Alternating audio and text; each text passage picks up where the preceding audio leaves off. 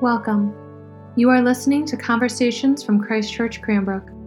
We are a faith community located in Metro Detroit who have been transformed by God's acceptance, love, and grace.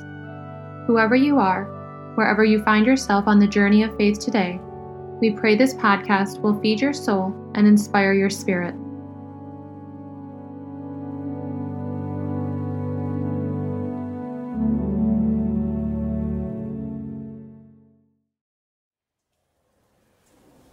I'm going to give it basically 30 seconds and we'll get started. This is like, Cheers was, filmed live before a studio audience kind of thing. Because this will be for our people who are going to be here on Wednesday and then who are online. But I'm so grateful that you all have come because this makes a big difference to me because it helps me adjust and think about what I want to say. And I think about each of you, and you're all a wonderful representation, Some of you are physicians. We have 2 physicians here. We have a retired clergy person here. We have someone in finance. We have someone who works, we have engineers. We have a lovely group of people. And so I'll be thinking about that. Are we ready to go, Matthew? Let's just say yes. Yeah, right. Rock and roll. Let's begin with prayer. Yes, we'll do it live. The Lord be with you. Let us pray. We thank you, dear God, for the gift of faith, which we do not develop on our own, but faith comes to us out of an admission of our spiritual poverty. And when it comes to us as a kind of richness that helps us to change. We ask that you would guide us and lead us to a deeper faith. Help us to know you as you are revealed to us through things unseen, through the suffering and challenges that we face as part of our ticket of pain. Help us to see you and to have faith when we are surrounded by chaos and immersed and don't know which way to go. And lead us by this faith home, to peace, to love, to joy, and to your Son, Jesus. These things we ask in your mighty name. Amen. So thank you all for being here. Just to say a little bit more about where we are in this, as we've spent last week, we basically recapped 2/3 of a book in which we talked about grief, we talked about trauma, we talked about the difference between surviving and thriving, and now we're going to talk a little bit about faith. And that is the first practice that we're going to try to think about and reflect about as we seek to move through a kind of progression. And this progression is that oftentimes when we've been affected by trauma or we've been affected by any kind of deep wound that we are recovering from, we go through these grieving steps that have been somewhat established as a psychological theory, at least since the early 80s. And we tend to fall into some default places. We tend to fall into a victim mindset, or we tend to fall into a perpetrator mindset. We tend to fall into the person who will see themselves constantly as the victim of things that have happened to them, or we tend to find ourselves into the position of being the aggressor, the person who takes the world by the horns and defends, sometimes for good reasons, things that happen.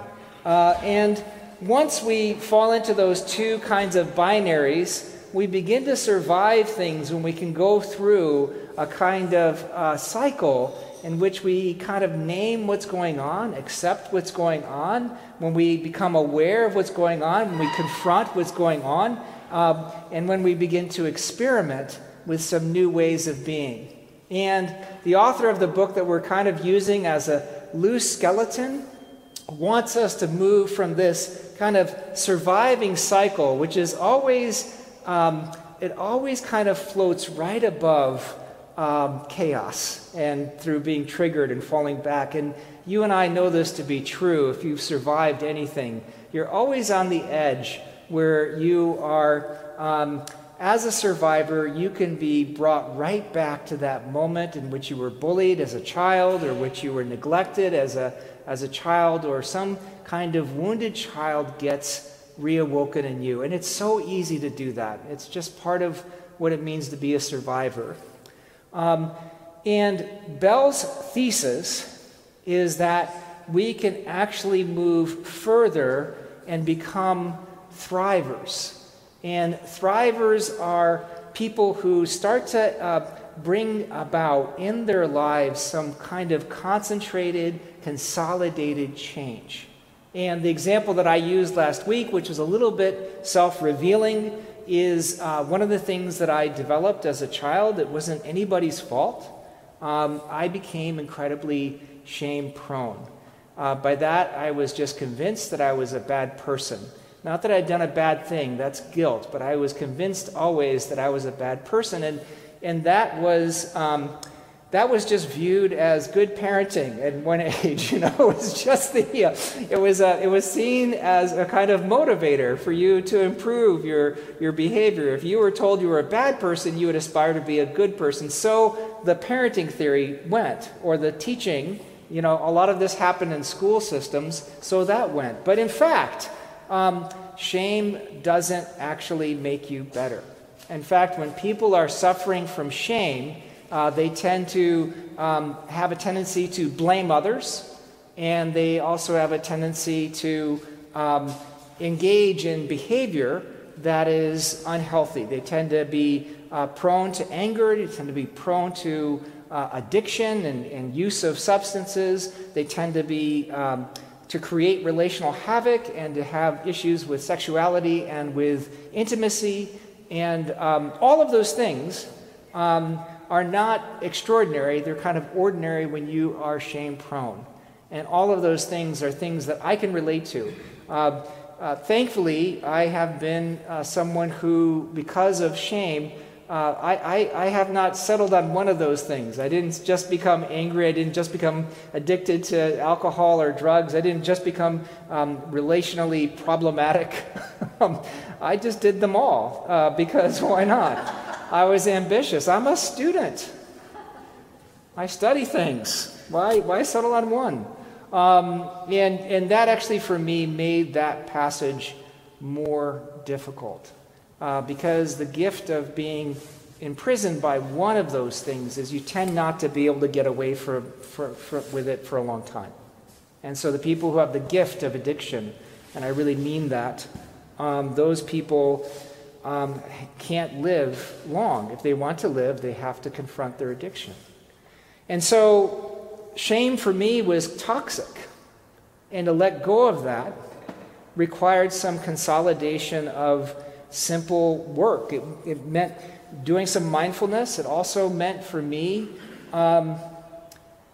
beginning to practice things that instilled in me a sense of positive self-esteem.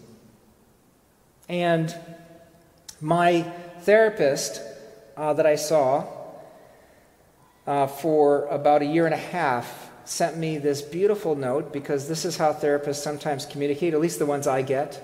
It was this research on positive well-being that happens after faithfully dealing with shame. And it's a beautiful article. I'll post it for you. It is academic. There are about 175 footnotes, and that's not an exaggeration. But that was his way of saying, good work. You were able to get through this period. And for me, that is an instance of moving from survivor to thriver. And all of the things that we're going to be going through in terms of forgiveness and resilience and gratitude and passion and connection, all of those things were bound up in that passage out of chronic and toxic shame. That's what it means to move from being a survivor. To be a survivor is to say, I have a problem with shame. And I know so many of you so well, and I know how endemic this is in our society, and I know some of the pain that you all have felt, so I'm going to get emotional occasionally. I know that you all know what it's like to survive, and I want to create a community where we can thrive together. And to do that, we have to talk about things like faith. So last week I talked a little bit about mindfulness meditation, which is something I do believe in. We are not going to do that today. We're going to talk a little bit about one of these reflective practices. And the five that we have here are faith, connection, resilience, gratitude, and generosity. We're going to focus on faith. So that brings me to the first question. What is faith? What is faith for you? When I was in high school, I heard a sermon by a wonderful preacher who I admired. And he said that faith was like climbing a mountain. And he took rock climbing. He was meaning not metaphorically, he was actually trying to translate the actual act of climbing. And he was a free climber, which means he had a tether, but he didn't use any kind of pinions and things like that. And he said that faith was, the practice of the Christian life was to find the handhold, to test it, and then to trust it. So you find the handhold, you test whether the rock is going to crumble, and then you wait, you put your body weight on it. And he said that's what faith is. Now, I share this with you because I don't believe that that's what faith is. I believe that faith trusts what cannot be tested. I believe that faith trusts what cannot be tested. The reason why faith is so terrifying for most of us is we can't know that things can get better. We can't know that we can, the minute we change or do something, that it's going to be something that's going to bring us greater happiness. Faith is simply trusting. And part of the reason why churches need to be places that are safe, where authority is both recognized but exercised sensitively and responsibly, is because there's a part of faith that you simply have to trust and you cannot test.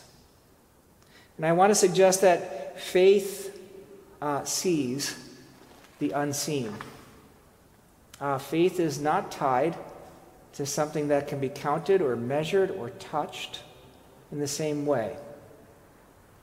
And finally, I want to suggest that faith acknowledges what we know and hope to be. And by that I mean that faith is not necessarily something new. All of them, what I'm going to share with you today, is something that you probably already know in your mind. Something that you've seen on the internet, something you've read, something you've observed that someone else has done. Faith acknowledges what we already know. And my reason for putting it that way is because I am using Hebrews 11, 1-3. I made a little allusion there because I just wanted to make sure that it was clear today. Now, faith is the assurance of things hoped for, the conviction of things not seen. By faith we understand that the worlds were prepared by the word of God, so that what is seen was made from things that are not visible. Take some time, totally become little evangelicals for a moment. Read through this passage in your prayer time this week and underline things. For me, I've been doing that this past week, and the one that caught me, because, I don't know, I've read this once before. The worlds were prepared by the word of God. There's a faith that is tied up in that. Everything here has been prepared by the Word of God, but also all of the things that I'm suggesting for you today. Faith trusts what cannot be tested. Certainly, if you look at the book of Hebrews, this is a community that was experiencing some significant persecution and suffering, but not maybe quite to the point of being strung up in the streets. So they are a fairly urbane, wonderful, brilliant congregation of people, is what many people who write about Hebrews say. And they are just starting to get tested for their faith. They're starting to experience persecution for speaking truth to power and for standing by Jesus. They're starting to suffer for the first time, and it's hard to suffer. It's a shock, particularly when, so many of us come to church because we want to have some version of success. And so the author of Hebrews, which may have been a woman, some have argued, speaks about faith in this way and tells them that they must have faith because God has been gracious to them in Christ Jesus. And that Jesus is not a great high priest that we cannot relate to, but he's a priest who has been among us, who has suffered from everything we have suffered from. So faith is the assurance of things hoped for, the conviction of things not seen. By faith, we understand that the worlds, plural, worlds, were prepared by the Word of God, so that what is seen was made from things that are not visible. Now, my favorite image of faith, and I shared this in a sermon in 2020, I hope I'm not going to upset you all, but this is my favorite story of faith. That kind of goes with the grain of this. This is Charles Blondin. That was actually his stage name. He had blonde hair, and he was French, so they called him Blondin, the blonde. I mean, wouldn't that be fun? Like Father Chris the blonde. We should call him Father Chris Blondin from now on. I like this. And he was the first tightrope walker to cross Niagara Falls in 1859. It was an incredible, massive undertaking. It's a true story. 1859, think about it. He was born in 1824, so he was a fairly young man, but at the top of his game. And there was this celebration of connection across great distance. And so there was this huge crowd in the United States and this huge crowd in Canada. And when he got off one of his trips, he actually had taken a wheelbarrow and kind of wheeled it across because he had to up the ante every time. At one point, he cooked an omelet on a stove in the middle part, just because, people were like, we've seen this, we know you're not going to fall to your death. He came back with a wheelbarrow early on, and he turned to the crowd and he said, "Do all of you believe that I can carry one of you across this line to America and back safely in this wheelbarrow?" And the entire crowd shouted, "Yes." And he said, "Can I have a volunteer?" And he said, "You have sight, but you have no faith." Now, there's many versions of the story I'm going to tell you, but I like this one.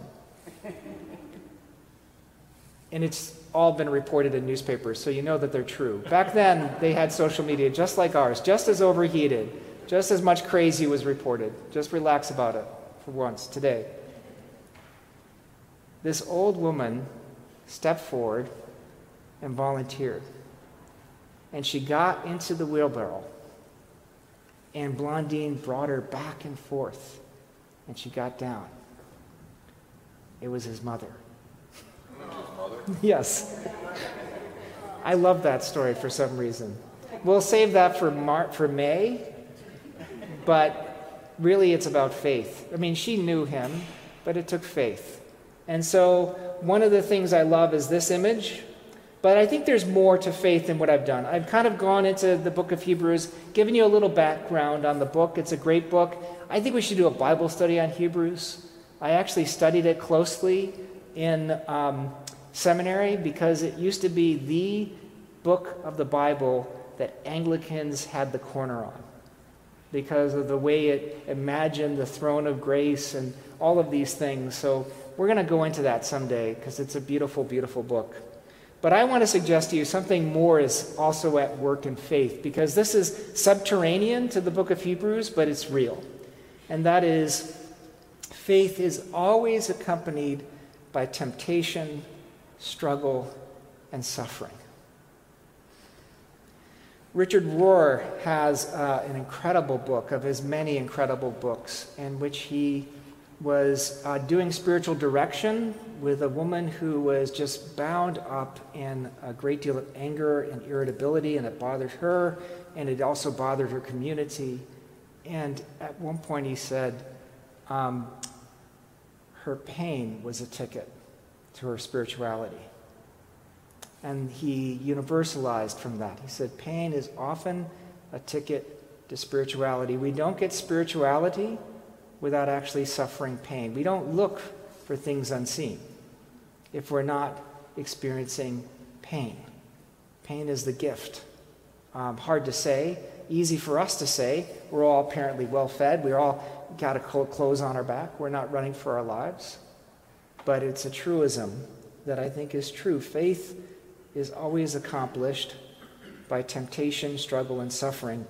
And the image, now that I've shown you Blondine, my favorite image of this, and although I tend to always try to do art from around the world to show different visions of art from different people besides people that look vaguely like us if we went to the gym more often, the piece that I like is this one by Peter Paul Rubens, and this is Daniel in the lion's den. It's from Daniel chapter 6.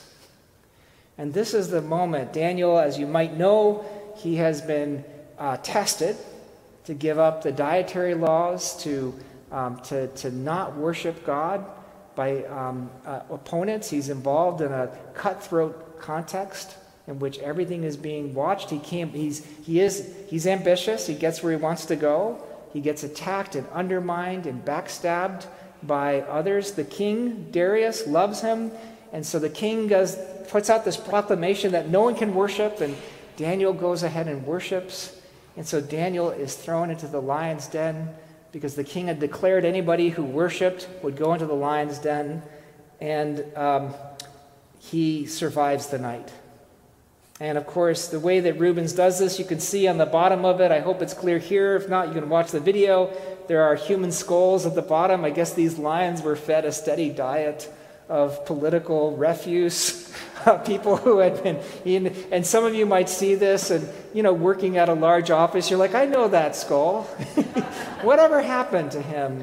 He was nice until he wrote that email, and or the things we say that we do but don't say kind of thing. And Daniel is looking up, and he's deep in prayer, and that's at the moment when the opening has been opened. And the book of Daniel writes this: Then at the break of day the king got up and hurried to the den of lions. When he came near the den where Daniel was, he cried out anxiously to Daniel, O Daniel, servant of the living God, has your God, whom you faithfully serve, been able to deliver you from the lions? Daniel then said to the king, O king, live forever. My God sent his angel and shut the lions' mouths so that they would not hurt me, because I was found blameless before him. Now, there's a lot in this beautiful story, but what I love about this painting is you come upon Daniel in the agony of faith. He is faced by incredible testing and violence, and he has to make himself somehow vulnerable before God. And it's a kind of Christ figure, a little bit like the suffering servant is a Christ figure that we heard about today. But this is, I think, a kind of hero of the faith, and it brings that point that faith is always accompanied by temptation, struggle, and suffering. And to say a little bit more about this, I'm going to pull from Richard Rohr because he plays a really important role in this section, which is that faith is belief in a large process of transformation. What I've said before about faith, trusting and not being able to be tested, what I said about faith being the product of pain and suffering, what I said about faith being an act of acknowledgement, not just knowledge. You can't just see or know that you're going to make it across the tightrope. You have to actually walk it. All of those things are good, but faith is even larger because faith is that moment in which you begin to enter into the chaos of your life so that you can find out who God is calling you to be. In the 12-step tradition, there is step 2, came to believe that a power greater than ourselves can restore us to sanity. I love that step because came to believe. It's a step about faith. It's a step that believes that this power greater than yourself, not just faith that I'm going to get through this and I'll be back on my yacht. It's the power to believe that something greater than yourselves, God is preparing something deeper. And so for Richard Rohr, faith is part of a larger process of transformation, a movement from order to chaos to reorder. Now, friends, feel free to disagree with Richard Rohr. I do all the time. I don't really have in my life an order that existed beforehand. I just had a life of sheer chaos growing up, and then I had this kind of breakthroughs to order. Now, some of you had Sunday dinners, and some of you had family traditions. I am super happy for you, and I hope that those things are what you remember when you want to pull some resources to be resilient. But the thing that I love is the chaos, because that actually speaks to some of what I experienced, which was fun. And also part of the order that I have now in my life. And this is what Rohr puts about chaos. I'm going to actually read this for you. I'm going to make sure you all get copies of this ahead of time. If you signed up for the class, it'll go out tonight. But chaos often precedes, this is Richard Rohr, chaos often precedes great creativity. Darkness creates the desire for light. Faith actually precedes great leaps into new knowledge. That's the good news. Our uncertainty is the doorway into mystery, the doorway into surrender, the path to God that Jesus called faith. How strange, and actually heresy of the first order, that we turn this dark night of faith into a demand for certitude and control. I'm seeing people of great faith today, people of the big truth who love the church but are no longer on bended knee before an idol. They don't need to worship the institution, neither do they need to throw it out and react against it. This is a great advance in human maturity. We are slowly discovering what many of us are calling the third way, neither fight nor flight. So remember that whole binary between victim and perpetrator, neither fight nor flight, but the way of compassionate knowing. That's a powerful description, I think, of the promise of faith in chaos. And then I want to move into one more quote. This is, again, a little bit later in the same chapter. Our motto is simple and clear. The best criticism of the bad is the practice of the better. Just go ahead and live positively in God, through God, and with God. In time, the fruits will be apparent. In the short run, you will hold the unresolved tension of the cross. In the long run, you will usher in something entirely new and healing. This was the almost intuitive spiritual genius of St. Francis. He wasted no time attacking the rich churches and pretentious clergymen, or even greedy tradesmen like his dad. He just went to the side and did life differently. He is remembered forever they are lost to history. So Francis, for Rohr, he is a Franciscan, is someone who demonstrates how we have faith that goes through that movement from order to chaos to reorder. That's how Rohr sees him. So I have some questions that I want you to think about. And hopefully some of you can come back Wednesday night when we'll have time for small group discussion. Those of you who are at home, we're so grateful that you're here. Those of you who are watching this, take some time and not just sit quietly in meditation, that's good.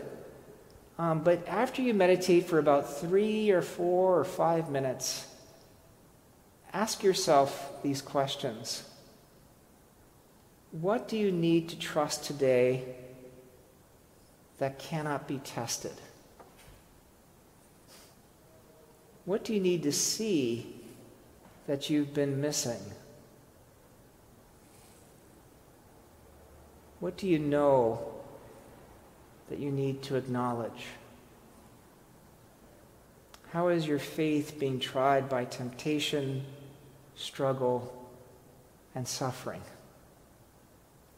What chaos and disorder are you facing in your life?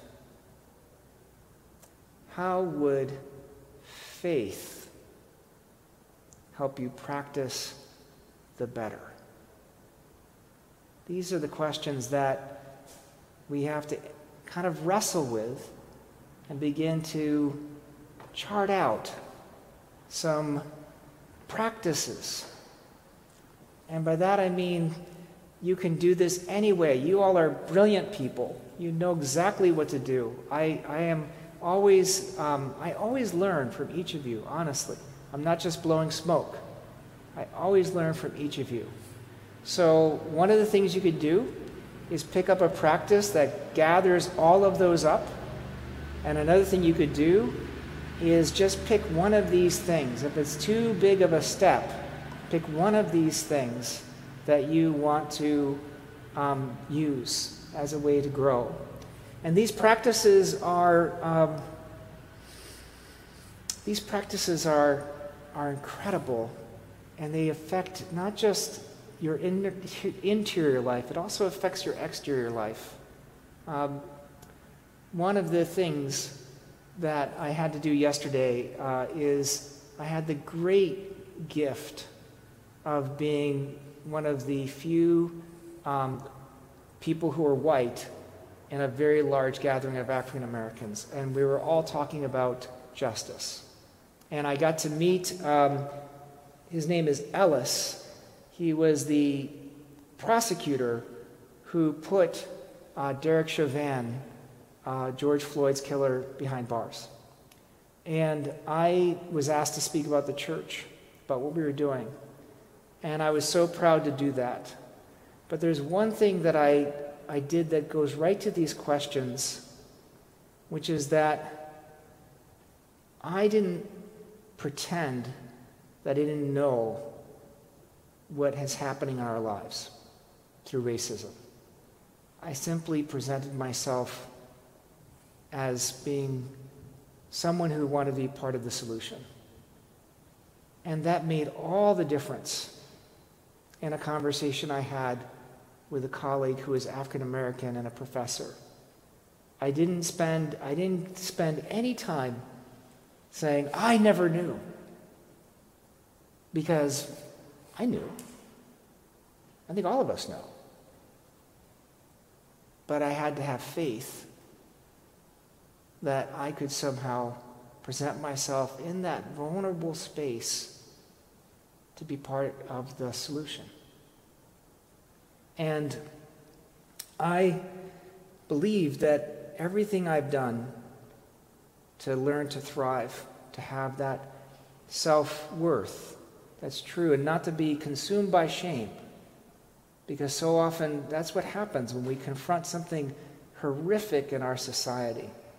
We immediately feel shame and we try to distance ourselves. Everything I did internally helped me negotiate that meeting yesterday, and so that it became life-giving and grace-filled.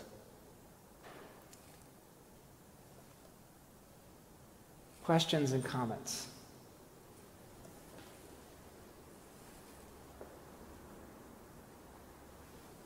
Please, Tom. I'm still processing something from Wednesday night. I was really grateful for something you said. One of your mentors had said, if you don't go deeper as a pastor, nobody will. Yeah. And I really appreciate how you're doing that because it's helping me to go deeper. I really appreciate you saying that because how you manage disclosure as a pastor is always fun, right? It's a thing to know, and you know as a pastor yourself the challenge of doing that. So thank you. I appreciate that. Could we please hear that all over again with the mic? Yes, Tom, you go ahead. Chris has got the mic. He was a little. Here you go. Sorry. Just try to give it as much heartfeltness as possible. No. Last Wednesday evening when we were in the Thrive group, something you said I was very appreciative of and I'm still processing, and that is you quoted a mentor saying that if you as a pastor don't go deeper, nobody else will. And that is helping me to go deeper right now in myself, and I really appreciate that. Thank you so much. Thank you. Any other questions, comments? And maybe for the folks watching at home, you can put your questions in the chat box. Oh, awesome. Online, and we can address them here in real time. Awesome. Thank you. This isn't a question, it's just a comment. I was listening to Krista Tippett this morning, which I usually do Sunday mornings. She had two African American people on, and the one was interviewing the other one. The one's name was Dream something or other, and she comes from Detroit. But anyway, there was a line about how hard they've had to work to survive America. And I found that like, whoa.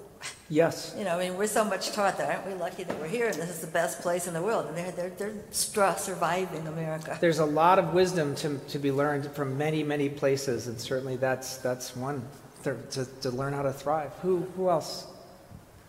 Dawn. Could you just go over again guilt versus shame? Yeah. Thank you. Sorry about that. It's like some people have heard too much of it. But basically, guilt is when you've done a bad thing, and shame is when you are told that you're a bad person. And so the person who has popularized this incredibly has been Brené Brown, and she does a really good job of that. There's no question. There's been a lot of work on shame since about the 1980s. A psychologist named Helen Bach began to do some significant work in it. There was also people even before her, but she began to make this elemental distinction that guilt is when you've done a bad thing, and shame is when you believe yourself a bad person. And interestingly enough, when we experience guilt, we can actually move through guilt and be fine. We can grow, we can make amends, we can do things that are right, we can own up to what we've done. But when we feel shame, we tend to just immediately blame others. So it was the bad patterning of my parents, right? It was the devil drink, or I was overserved at that bar. I couldn't believe the bartender. He kept on pushing us because he wanted tips, and he saw that I had some money, and that's why I got into the car drunk, right? And these are the things that people tend to do when they're dealing with shame. I was working so hard that I lost my temper with that staff member, or I acted inappropriately. So that's what shame tends to do. Shame, actually, no one ever gets better from shame. And this has been studied. There's like a very small, they've been able, because they're trying to be honest, there's a very, very, very small segment of the population who are somehow able to negotiate shame and get better. But by and large, every empirical study that's been done since 1980 shows that we just get worse. It's clear. Go ahead. I would add to that. Shame below all that is a profound sense of disgustingness, badness, worthlessness. You're just a piece of, that's what's internalized. is that feeling if you're a mistake, I don't want you, you're a disappointment, you're a failure, whatever it came from, but that horrible sin. So then this blaming everybody else is a layer above that. It's a reaction to that. Because otherwise I've got to look at the fact that maybe I really am as awful, as worthless as I deep down fear that I am. Good addition. Anybody else? Eric.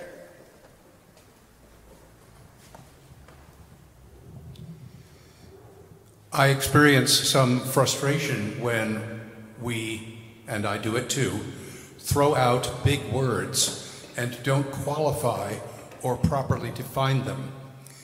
Guilt isn't necessarily an emotion. A person can do horrific things and under the law of the state or the law of God, be guilty and not feel a thing. Yeah. Now it's possible. Hang on, I'm not quite done. No, sorry. Shaming, I will concede, is not a good thing. Repeated shaming and exiling and sending people away to their bedrooms forever. But maybe it's my Calvinist ancestors speaking, but shame can be the equivalent of pain in a limb. Oh, I'd better see the doctor. It's an indication that something is wrong. To be perpetually shamed, I would agree, is not good. But I resist a little bit the people who keep on saying that shame is always per se a bad thing. But again, at least that's as I define it. Sure, and I think that's a wonderful addition. I mean, I think that you can find many views of any term that stands for an emotion or a psychological process.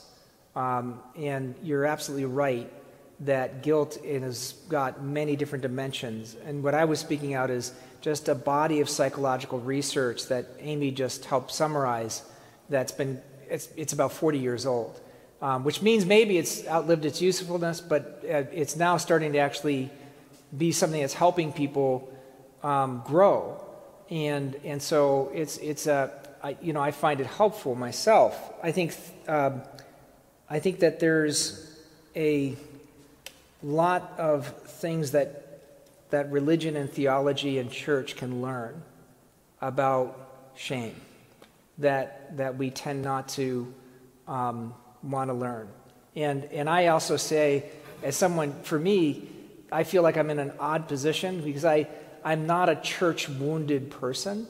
My shaming came entirely through the wonderful, gifted, but dysfunctional family that I came from.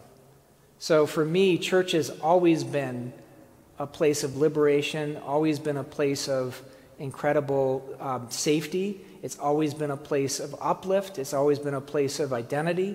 And those are things I think I'm incredibly grateful. But that's not the story that many people tell about religion. So that's kind of why we're moving in that direction. But I totally grant we could parse shame and guilt. They're complex emotions. They're theological categories. We could spend the entire afternoon. And maybe we should go back. We did this like a couple of years ago. I'm happy to go back. Chris. Yeah, I just would add on to that comment from Eric. I've noticed in my own life of late that the distinction between a negative emotion that I'm feeling and one that is received, as Eric suggested, as a kind of an alarm bell to myself. Yeah. There's something broken in me. I'm feeling a lot of shame here. I need to pay attention to that. The distinction I've noticed in my life is the times when I'm able to receive it that way coincides with the moments when I've realized I am not my shame. Yeah. Meaning I can feel the emotion, but I can distinguish that it's an emotion I'm feeling versus it's who I am. I no longer identify. Just being able to make that distinction, I'm stepping away from that shame as identity and into a negative feeling that I'm feeling. Does that make sense? And that's like your own self-therapy working really well, because that's exactly what, and Amy will speak more about this even now, but certainly Wednesday, when you start to actually make that shift, that's actually a therapeutic moment, right? You begin to recognize you can have these feelings. They're not going to overwhelm you. You can begin to understand them. You know, and then pastorally for me, just to speak, you know, real, when people have come to see me about something that's troubling them, just because I'm drawing from this literature, and sometimes people have done things they should be ashamed of, right? So someone will come to see me about, I don't want to give you the scenario but it is a pretty good one. But it was something they shouldn't have done, and I listened and I said, well, you screwed up. That's all I can tell you. You screwed up. That's all. It doesn't mean you're a bad person. This is what you did. And partly because if I allowed that shame cycle, because what happens, I'm grateful for Amy's intervention, because it is that you begin with this feeling that you're small and insignificant and worth nothing, and then what you do is shame tends to generate these activities that just pile it on. And then you really have things you're upset about and really feel bad. So it can be this cycle that gets you stuck. And a lot of people who struggle with addiction know that well, because shame is one of those things that continue to kind of to shadow. But one more question about faith. Who wants to talk about faith? Because that was the hard one. Go ahead, Chris.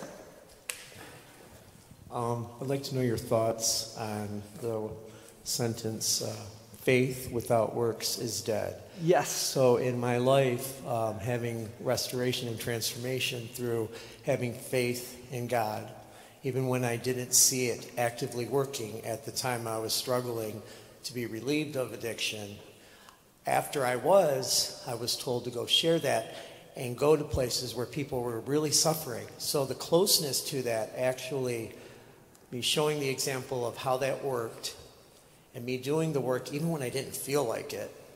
I wanted to go home and enjoy whatever. It's been really eye-opening. So the relationship, as you were saying, staying close to those suffering strengthens my faith because it's a shared experience. That is so beautiful, Chris. Thank you for saying that, because that's such a beautiful image. Because faith needs to be exercised. You know, I'll never forget, I had a relationship go south when I was in college, and it was not my fault. I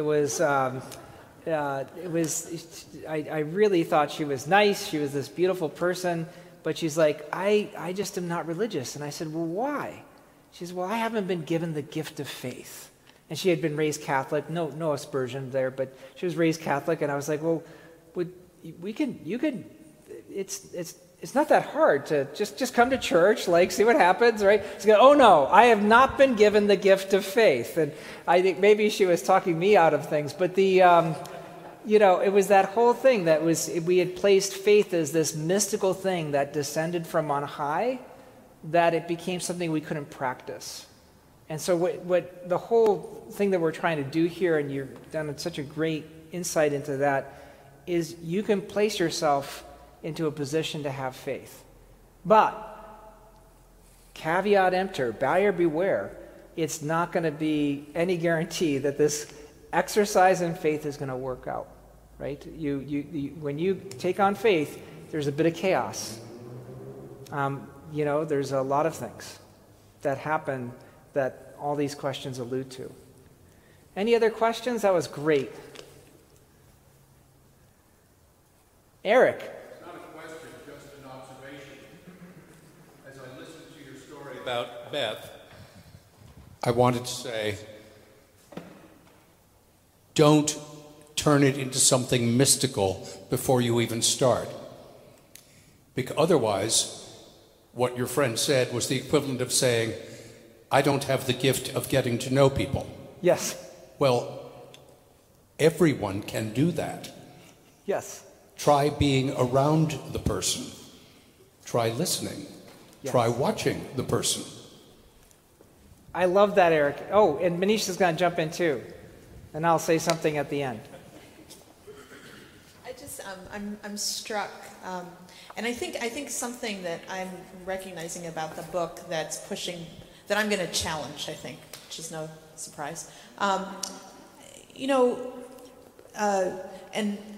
I'm also thinking about the faith without works is dead. So all of that is to say that I actually believe that our thriving can never be done by us alone. Yeah. Yeah, and so the experience of faith, this wanting to move from survive to thrive, there is that higher power that is at work in ways we cannot see. There was a mountain faith analogy that I learned in seminary too, and I thought it was the one that you were going to use. Not the hanging on and trusting it. The one that I heard was by Ken Leach. That's why I thought you were going to use it. And it's that you're climbing that same mountain, right? And you don't have a tether. What you can't see is the hand of God behind you in pushing you up. That's true. And that to me is the essence of faith. That's so beautiful. We should just cancel the course right now, folks. We're just can't add anything. No, But it's also a good lead into next week. Yes. Community and connection. Yeah, I mean, exactly. But what I want to try to say is, yes, God works through us in all things. And theologians have spent all of their lives trying to figure out what is God's part and what is our part. Right? So what is it that I do and what is it that God's doing? And my belief is that those two things are often so entwined and so complex that we never will know. And that's why actually it is incumbent upon us to actually try. God doesn't want simply automatons. God doesn't want simply people who have nothing to claim. God wants us to be part of God's own self in a way that's appropriate to us as creatures. God is filling us with the Holy Spirit in baptism. So at that moment, whenever we do anything, it is that God is holding us up. But the shift to practices from mysticism, although obviously Richard Rohr is a mystic, if he's anything, but that shift to practices is actually giving us a different way of thinking about how we can live our daily lives. We can make room for faith. We can, just as like we practice yoga, or just as much as we go to the gym, we can, just as much as we go to work, we can actually create space for faith. And yes, that connection is real. And this book is done by a sociologist who is a gifted amateur. And it's okay. He's really gifted. It's really quite good. And we'll have all sorts of things to say and add to change. And I'm really grateful for that. And I also want to make sure that you know that we are going to go through this. I'm not wed to this. I'm here to learn with you. So with that in mind, Father Chris, you have the mic. Why don't you close us in prayer? The Lord be with you. And also with you. Loving God, we give thanks for the gift of faith, for the journey of faith, for the spiritual exercise and practice of faith. Be with us as we continue our journey in life. Lift us up, strengthen our faith. Help us to find it when we think it is wanting. Help us to share it with those in need. We ask for all these things in your blessed Son's name. Amen. Thank you all for being here at home. See you all Wednesday. We want to say something? No.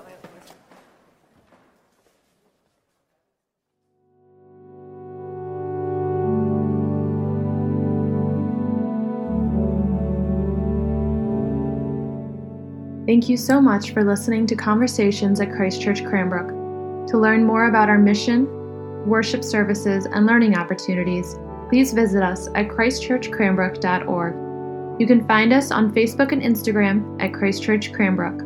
We look forward to you joining us again, and may God bless you now and always.